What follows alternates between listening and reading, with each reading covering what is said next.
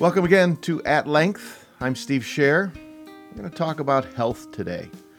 But we're not going to talk about it in the usual way we've been talking about health and debating health. Do we have access to doctors? How is our insurance claim? Are we doing enough to make people pull themselves up by their bootstraps? Are we making people take responsibility for their actions? Because public health thinkers, like our guest, Dr. Sandro Galea, argue that opportunity to live in a safe place, live in a stress-free place, ability to access opportunities for ourselves and our children, those are really among the most powerful influences that create a healthy society and so healthy individuals. Sandro Galea is a dean and professor at Boston University School of Public Health. He is the author of many scholarly articles, book chapters, 13 books. He is an epidemiologist. Dr. Galea is coming to Town Hall to the Forum, newly reopened in Town Hall, the building itself, Tuesday, May 14th at 7:30 p.m. And his book is called, Well, What We Need to Talk About When We Talk About Health. Hello. Hello, Dr. Galea. Hi, Steve. How are you? I'm well. How are you? I'm very well, thank you. Can you hear me okay? I hear you well. Very good. And you can hear me well. Can hear you very clearly, thank you. I appreciate you taking the time to talk to me today. Oh, thank you for doing this. Yeah, I hope you don't mind that our Mariners beat your world champion Boston Red Sox in the last few games. Well, every once in a while we need to let somebody else win. Yeah, that's how it will surely be with this season, too. Exactly. My niece and my sister are Bostonians in their heart, even though they live out here now. And I see. And so you're used to ribbing people about it. Oh, and I'm used to getting ribbed, especially by her husband, who still lives there. My niece's dad, who is never forgoes a chance to talk about how bad the Mariners are and how great the Red Sox will always be. Bostonians take their sports very seriously. Seriously. That is very true. I'm not a Bostonian, so it's I tread carefully. I make sure I only make positive murmurings about their sports teams. Yeah, no, I get that. Well, yeah. So you grew up or much of your young life in Malta, not all of it. That's right. No, I immigrated to Canada as a teenager. That's right. Yeah. So was Malta a healthy place?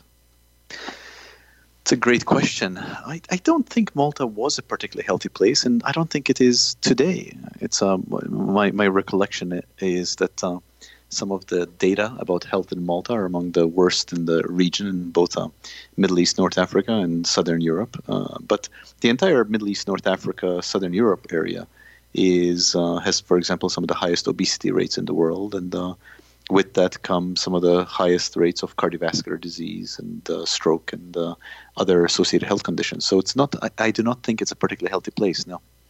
I ask in part because of you were writing in your book, that one of the few movies you got to see, and you quote in the book, was Star Trek: The Wrath of Khan. That's right. And you talk about Spock's sacrifice of the needs of the many outweighing the needs of the few. But in most societies, and I guess Malta is one of them, that doesn't seem to be how we arrange our social structure. I think we can learn a lot from Spock, and I do think that we do not think enough about the needs of the many as opposed to the needs of the few, and there's a valuable lesson there. Obviously, I was quoting that movie as a way of making the broader point, but we often segregate the needs of the few and say they can be out of sight and out of mind. And one of the arguments that the book tries to make is that you cannot do that, that not infrequently the needs of the few will influence the needs of the many. And the obvious example of that, of course, is the case of vaccination. And we talk about herd immunity, and herd immunity simply means that if you cannot vaccinate a large proportion of people, you are exposing the many to a risk, even if the few are unvaccinated. And you've seen that across the country in cases like measles. And the reason we've had measles outbreaks is because we've had pockets of unvaccinated children. So the few will affect the many. And there are important lessons there, because it means that we should move beyond our approach of thinking about the needs of the few as acts of charity. It means that we need to move beyond that and recognize that the needs of the few are inseparable from the needs of the many. And that is a real reframe in how we structure our societies. You're right. Well, you also tell the story in your book about the parable about the friends who were, one was rich, one was poor, but they were friends. And in the end, the inability of the rich person to see beyond his charity doomed his monarch that he worked for probably to disease. And that the idea being that, again, if we don't work beyond charity, we end up with these with problems for everybody. Yeah, that's right. And I suppose the argument I was trying to make in the book is twofold. Is that number one is that we need to take a compassionate approach to promoting health and well-being among all people. And the compassionate approach means that we recognize that we want to promote health because it's the right thing to do. And ultimately, we need to tackle the foundational structures that generate health. That's one argument. So that is a what I might consider to be a higher order argument. But there is a second argument, which is perhaps a bit more of a self-serving argument. And the second argument is that unless we pay attention to the needs of the few, we, the many, will end up reaping negative consequences of that. So at both the level of it's the right thing to do and it's the smart thing to do, we should be looking at health as a public good and something that we need to invest our collective efforts in. So we have a little controversy here right now in a media story, which Seattle, like every city and all across the country, has a high homeless population. And in our city, where the gap between wealth and poverty and the gaps between affordable housing or available housing are widening. A documentary came out, 3-part documentary. And the third part, many people say, blamed the homeless. Seattle is dying, and it's dying because these homeless people are trashing the streets, shooting up in public places, taking over parks, and living in their tents on street corners around mountains of trash and human refuse. And the argument that was being made in the documentary was it's because Seattle policymakers and many liberals just talk about compassion rather than responsibility. They talk about, well, we need to be compassionate and care for these people, and then the opponents say, no, you're not asking those people to take personal responsibility. Seems like, in a nutshell, what you're arguing about in your book. It is exactly what I'm arguing against in my book. It's I think that line of argument is mistaken. It's mistaken for a number of reasons. Number one, the notion that individuals can simply take responsibility and act differently suggests that individuals have full autonomy and that a full range of choices is always available to us. And that's simply not true.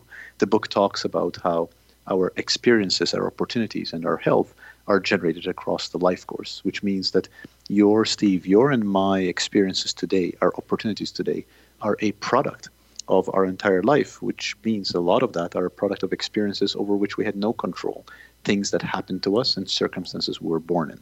Once you start thinking that way, you recognize that it is simply incorrect and not fair to put on people the full weight of presumed autonomy over all their actions. And ultimately, our responsibility collectively is to recognize that we want to maximize opportunity, and to maximize opportunity by creating the forces that move people away from the disadvantage they were born in. Now, to do that, you need to recognize that we have a collective responsibility, that we are all responsible for all. And that ultimately is what's at the heart of compassion. True health, you write, comes from social and economic justice. It is a product of systems that create opportunities for all to live a life that is unconstrained by the forces that generate sickness. What are the forces that generate sickness? Yeah, I believe that last phrase you just read captures exactly what I was just saying now. The forces that generate sickness are the forces in the world around us. They are the places in which we live. They are the water we drink, the food we eat, the places we inhabit, the places where we work and play. They are the choice set that we have. They are the health of the people around us that ultimately influence who we are on a day-to-day basis. They are what we know to generate sickness and the humility we need to have about what we do not know. And they also include luck. They also include luck that generates health and sickness in many of us and that we frequently do not acknowledge. They include the forces around us that generate hate and conversely the forces of love that counter hate. And they are our access to money, power, politics that ultimately shape our experiences and the resources that we have access to. Those are essentially all the forces that generate health around us, and they are, I argue, what we need to talk about when we talk about health. I didn't hear you list spending money on medicine in that. I didn't hear you list access to doctor's visit or, for that matter, access to affordable health insurance, which is what the debate about health in this country has come down to. No, I didn't mention those factors, not because they're not important. We all, unfortunately, will at some point get sick and need a doctor, and we want to make sure that we have access to the right doctor when we do get sick. But as you correctly say, that is what we spend our entire health conversation in this country about. Our entire health conversation really is about medicine to cure us when we get sick and having access to health insurance to be able to afford that medicine. So there are an enormous number of voices talking about that. And my argument is, yes, we should talk about that, but ultimately that is a very small part of what generates health, and we should talk about everything else that generates health. And if you were to ask yourself this question, would you rather be healthy and avoid seeing a doctor, or would you rather spend all your time in a doctor? I think most people would agree. They ultimately would rather not see a doctor at all if they cannot all avoid it. So with that mindset, it puzzles me why we do not spend more of our time, talking about the forces that keep us healthy, rather than spend as much of our time as we do talking about what we should do once we get sick. You must watch television. You must see the ads that go on for much longer than ads usually go on for various diseases and various drugs that purport to help solve some aspect of some disease. And they go on very long with the litany of side effects, but playing lovely music and smiling people are shown, so that at the end of that ad, you sort of discount the side effects and instead think, well, I should get that drug if I have this disease. That's a little bit like the way we are facing our healthcare crisis, isn't it? It's a little bit like a magician who's distracting us with one hand while with the other hand, sucking up millions of dollars.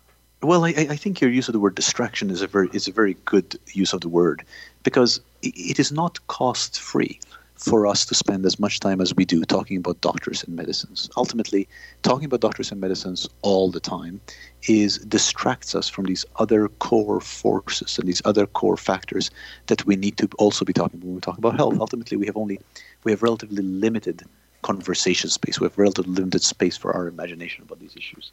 And when you look at data are relatively clear on this, that medicine and healthcare generate about 5 to 10% of our health. Our behaviors and our lifestyle generate another 20-25%. The environments and the economies within which we operate is another 30-35%. And our genes probably are 10 to 20%. So we are spending, if you think about it, our entire conversation capital, to use that term, on that 10%, on the 10% of medicines and doctors. Now, you might say, well, it's just conversation. We can talk about whatever we want to. That's fair enough. But we don't only talk about these factors. We also spend all our money on these factors. We in this country often say, well, we spend more on health than any other country in the world. It's not true we spend more on health. What it is true is that we spend more on healthcare and on medicine.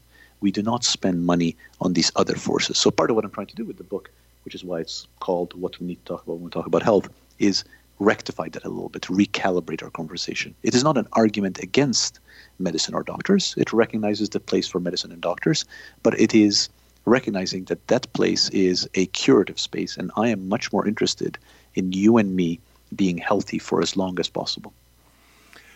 When public health doctors like yourself enter into this realm of arguing that equality, justice, fairness, economic opportunity are what create pathways to health, you enter into the world of politics, and you get big pushback from that, from many political forces and social forces. So right? You get that pushback. You do, you do, you do. What do you think about that pushback? Are they missing the point? I think that pushback is misguided. In the book, I quote Rudolf Virchow, who said medicine is politics on a grand scale, and I rephrase it to say health is ultimately politics on a grand scale. And I make the argument that health is inextricable from politics. When you recognize that health is a product of place and power and money and the people around us and love and hate and how we think about the many and how we think about the few, and that health ultimately needs to be seen as a public good, you cannot separate that from politics. I mean, the question is, what is politics? Politics ultimately is how we choose to allocate resources. And all of this is about the resources, not just material resources, but our cognitive resources and our conversational resources. So health is politics on a grand scale, and I think we should make no apology for that. And in terms of spending, of course, especially since the Reagan Revolution, right up to the present, there is a political force that says we do spend money on social good through Medicare, through Medicaid, through what many people term welfare, through even the earned income tax credit, which you cite in your book.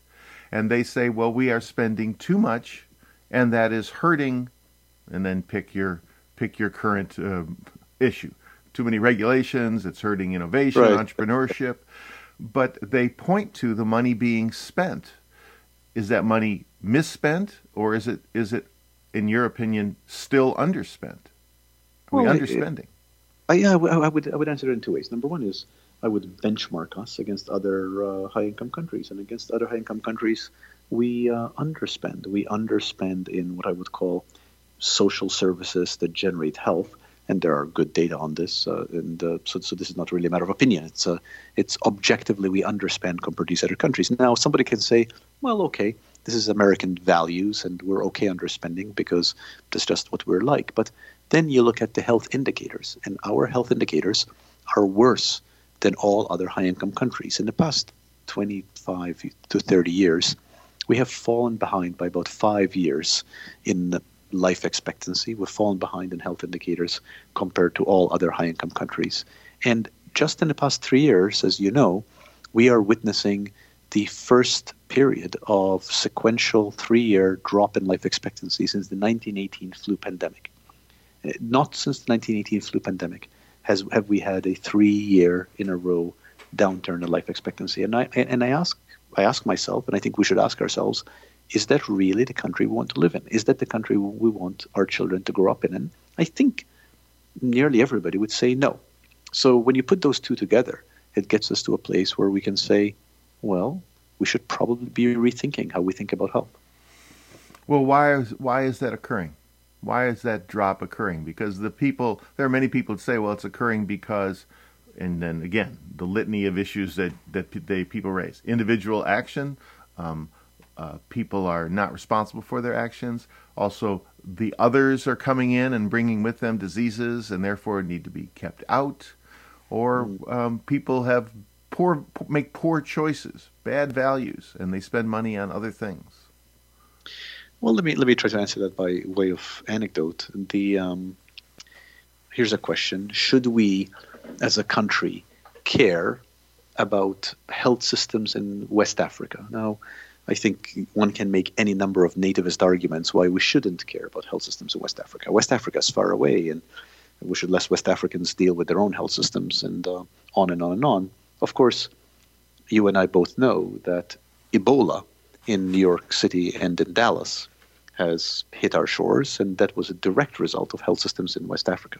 The point I'm making is, I'm using an extreme example, is that this notion that we can wrap ourselves in bubble wrap and protect our health, and as long as we invest the money in ourselves, we are going to be as healthy as we want to be, is simply nonsense. Our health is intertwined.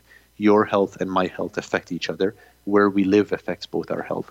And a world where health existed in isolation is long gone. So even if one does not want to invest because it's the right thing to do, we have to recognize that we have to invest in our collective health simply because we have no alternative.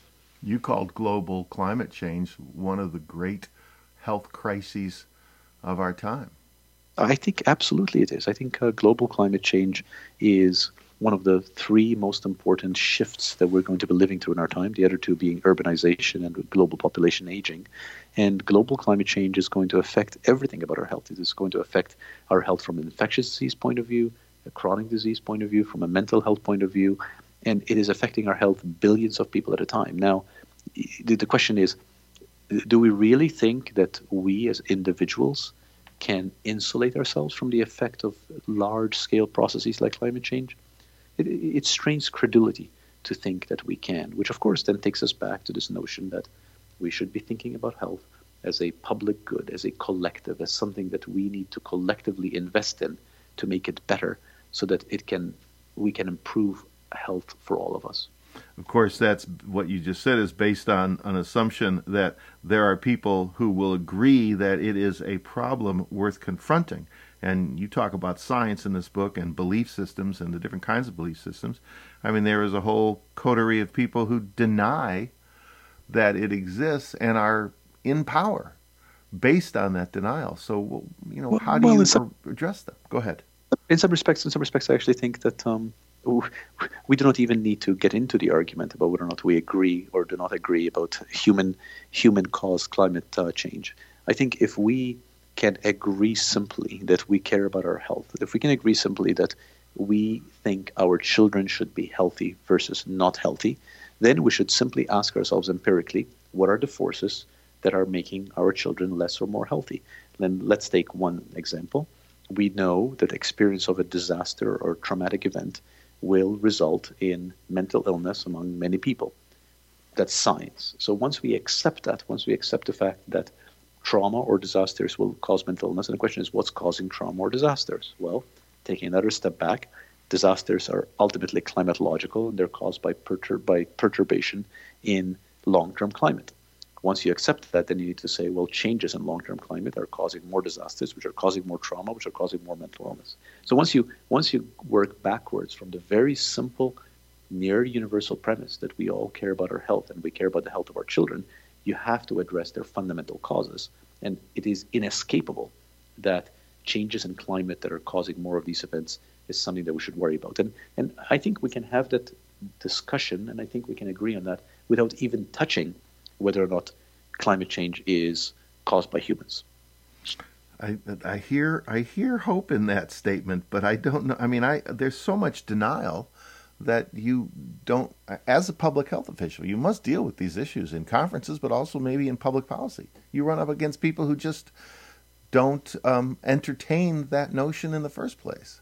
I do, and I expect after you air this show, I'll get some nasty tweets directed at me. What will they say? They'll say what? Stick to your own corner. If this is about health? Yes, I've gotten a lot of stay in your lane.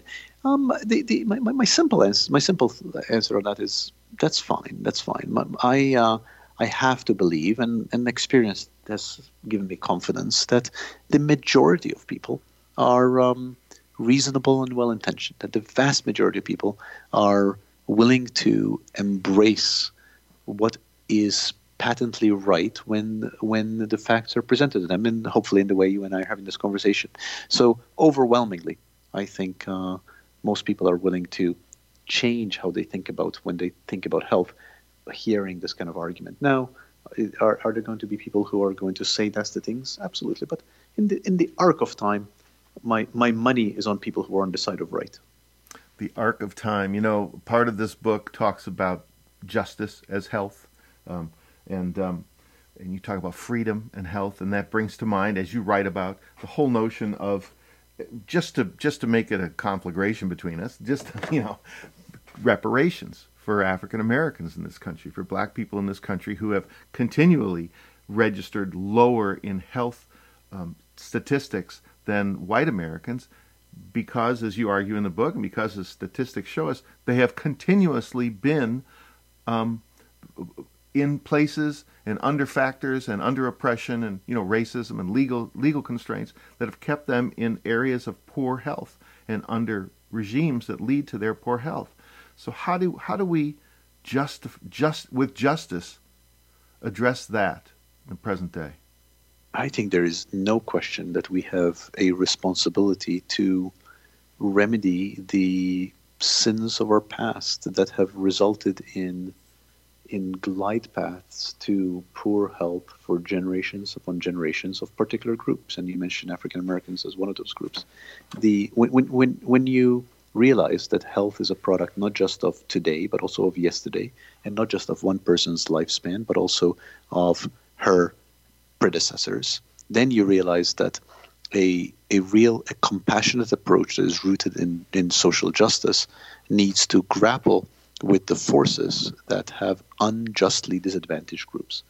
Now, the political solutions to those forces are often complicated, and they require real serious thought and discussion to make sure they do not have that something we do does not have unintended consequences. But having said that, it seems to me like the first step is to be honest and say, society, we collectively have done things that have created unfair disadvantage. We have done things that have deepened and steepened that disadvantage, and that a compassionate approach, one that's rooted in the principles of social justice, should remedy that, should undo it. And let us together, once we accept that, figure out what the steps are that we should take to remedy it.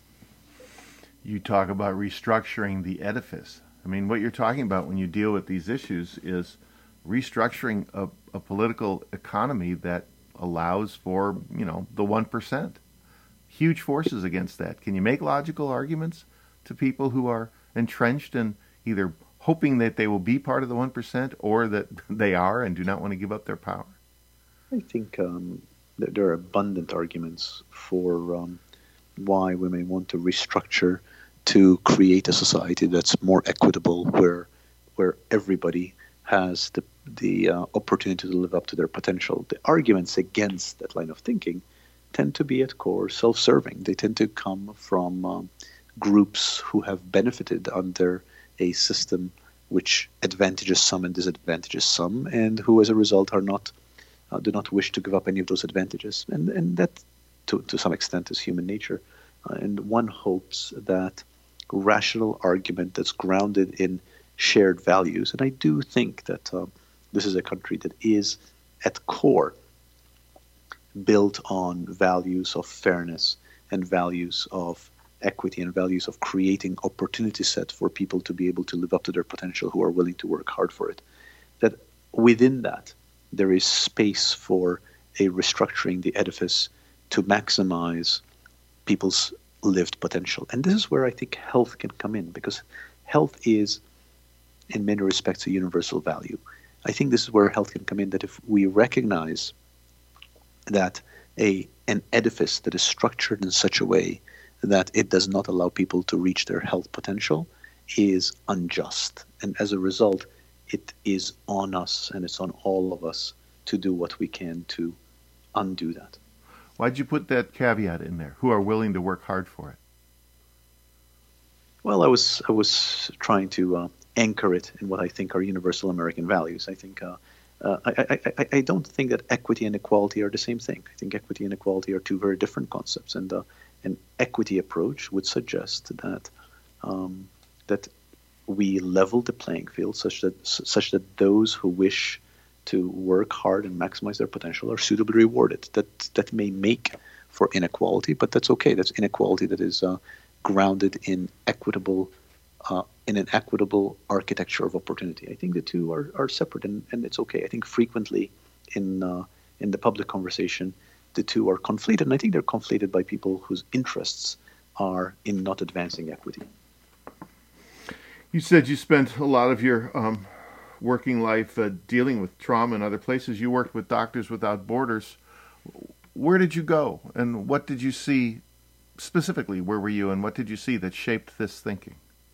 Yeah, I was in Somalia with Doctors Without Borders, and at a time in the mid to late 90s when Somalia was recovering from a civil war. This was a few years after the Black Hawk Down incident. And Somalia was riven by trauma and conflict at the time, and that fueled a lot of my interest in trauma. And I think what really stayed with me from the Somalia experience was a deep and abiding passion in wanting to understand the upstream forces that generate health. And when I was there, I was doing medicine and I was doing, I think, as much good as any doctor can, given those circumstances. But I was haunted by the question of what happens when I leave? Will there be another doctor? Maybe she will come and she'll be good and take care of things. But then what? Then what? Ultimately, I was deeply impressed by this question of how is it that a society needs to be structured so that it does not generate poor health to begin with. Now, this was a fairly extreme example where I was in Somalia, but then I find myself, through immigrating twice in the United States, a country which I love, where my children were born and are citizens, and I find myself in this country saying, this country has fallen behind on health compared to all other high-income countries over the past 25, 30 years. This country is going through a period where our life expectancy has been dropping for 3 years in a row, and I feel like we can do better. We should want to do better. And then the question becomes, well, how do we do better? And we can start to do better by talking differently about health.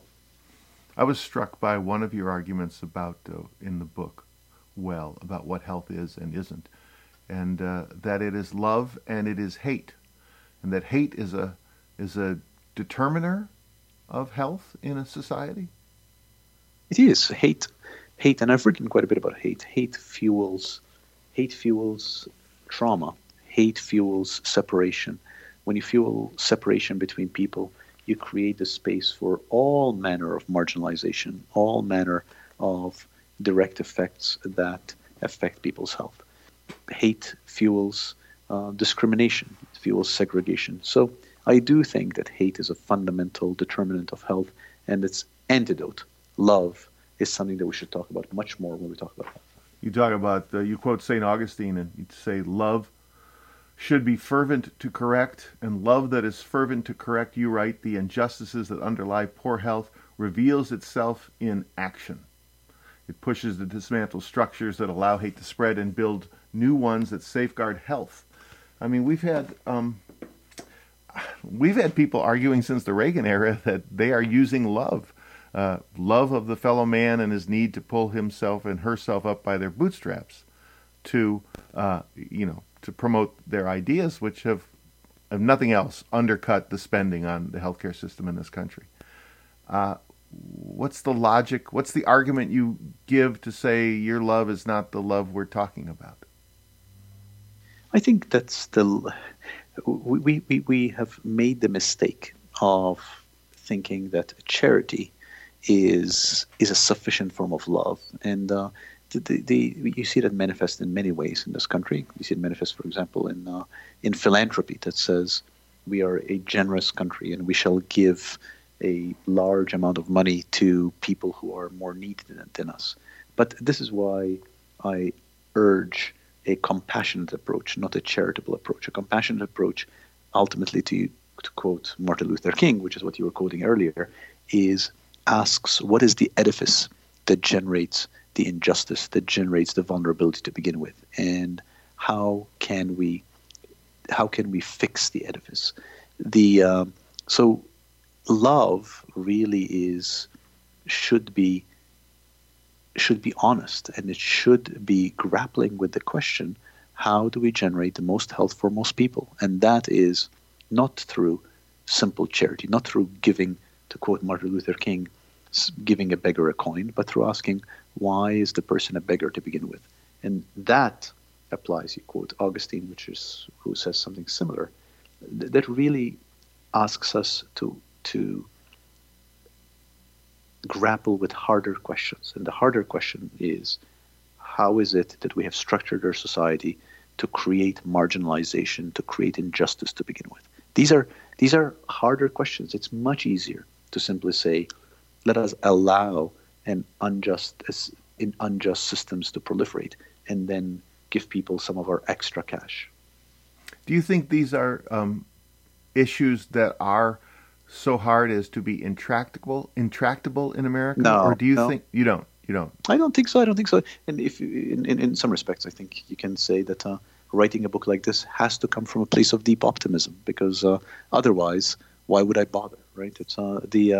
I write from an optimism and a belief in the capacity of fellow humans to think differently, to think better, to understand what generates health, and to wish to do something to change it. So I'm optimistic. I am optimistic that we can create an even better world.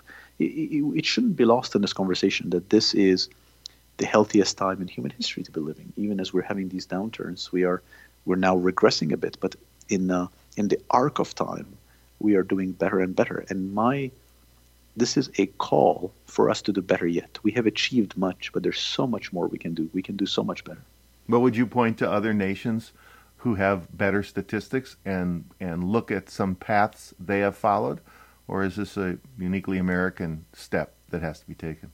Well, I'm reluctant to say America should be like country X, because every time you say something like that, somebody will point out, well, country X is different and these in different ways, and that's fair enough. I think there should be a uniquely American path, but I think it's a uniquely American path that is informed by the humility to know that we can learn about particular steps from different countries. Absolutely. I do not understand why we would not learn from what other people have done and adopt it to our own circumstances and do better. I would here challenge us to rise to the promise of American exceptionalism and say, let us take the best things other countries have done and do even better. You quote the UN Human Rights Commission that every country should have a standard of living adequate to provide health, which is as broad as what you're talking about in terms of what wellness is and what we mean when we talk about being Absolutely. well. But don't you want that as well? I mean, we all want it, don't we? Yeah. Well, what I was struck by... We should want that, right? Yes. Yeah, I was struck by what you reminded me that Franklin Delano Roosevelt, in his 1944 election, 1945 State of the Union, I guess, said we should have a second American Bill of Rights. So, no, it's FDR's point was that we should have freedom from disease, freedom from premature death, and we privilege the notion of freedom too. And often the argument comes around America to saying, well, I want the freedom to do the following. And this is not an argument against freedom too, but we do not think enough about the freedoms from. I want the freedom from dying unexpectedly in my car. And we have achieved that freedom. We have reduced motor vehicle fatalities enormously over the past 40 years. That is a hard-won freedom from. And I would like my children to have freedom from premature death. I would like everybody around me to have freedom from unnecessary disease. And the only way to do that is by changing how we talk about health so that we can invest in creating a society that generates health. Well, I'm glad you're optimistic. I am optimistic because it's better than the alternative. Well, I don't know. I was reading an article about the decline of sword ferns in our area and how they are disappearing and no one knows why. And you could add that to starfish and dolphin and insects and probably someday birds. It's hard to remain optimistic in the light of how quickly the world is changing. Well, one of my favorite aphorisms is that, and this I didn't write this, somebody else wrote this, that optimism is a form of political resistance. And I think that's true. I think it is a resistance to the negativity that is implicit in a zero-sum politics. I think optimism says we can do better and holds our feet to the fire and asks of us to do better. All right, Doctor. I appreciate you taking the time. That was a great conversation. I appreciate it. That was a great conversation. Thank you for talking. Thank you, and we'll see you in Seattle. It was you read the book thoroughly. I deeply enjoyed you asking me detailed questions that show that you read it very well. So thank you for doing that. All right, good. I appreciate it. Okay, take care. Take care, Steve. Bye-bye. I did read the book thoroughly because it's an important book, offers an important way of thinking. Dr. Sandro Galea will be at Town Hall Seattle at the Forum, newly reopened in Town Hall, May 14th at 7:30 p.m. His book is called Well, What We Need to Talk About When We Talk About Health. You know, if you go to the website for this podcast, At Length with Steve Scher, just search that. You'll find all sorts of annotations, links to other sources, links to public health, in this case, public health articles, statistics. I hope you'll look at it and find it useful. I also hope you will consider leaving a review wherever you get your podcasts. Let other people know about this program and the conversations we are having. with guests who come to Town Hall. Don't forget, you can also listen to shorter versions of these conversations and interviews with other people who are coming to Town Hall, done by some great Seattle area thinkers and journalists. It's called In the Moment, hosted by Ginny Palmer. I hope you'll check that out, again, wherever you find your podcasts. And we will talk to you again at length.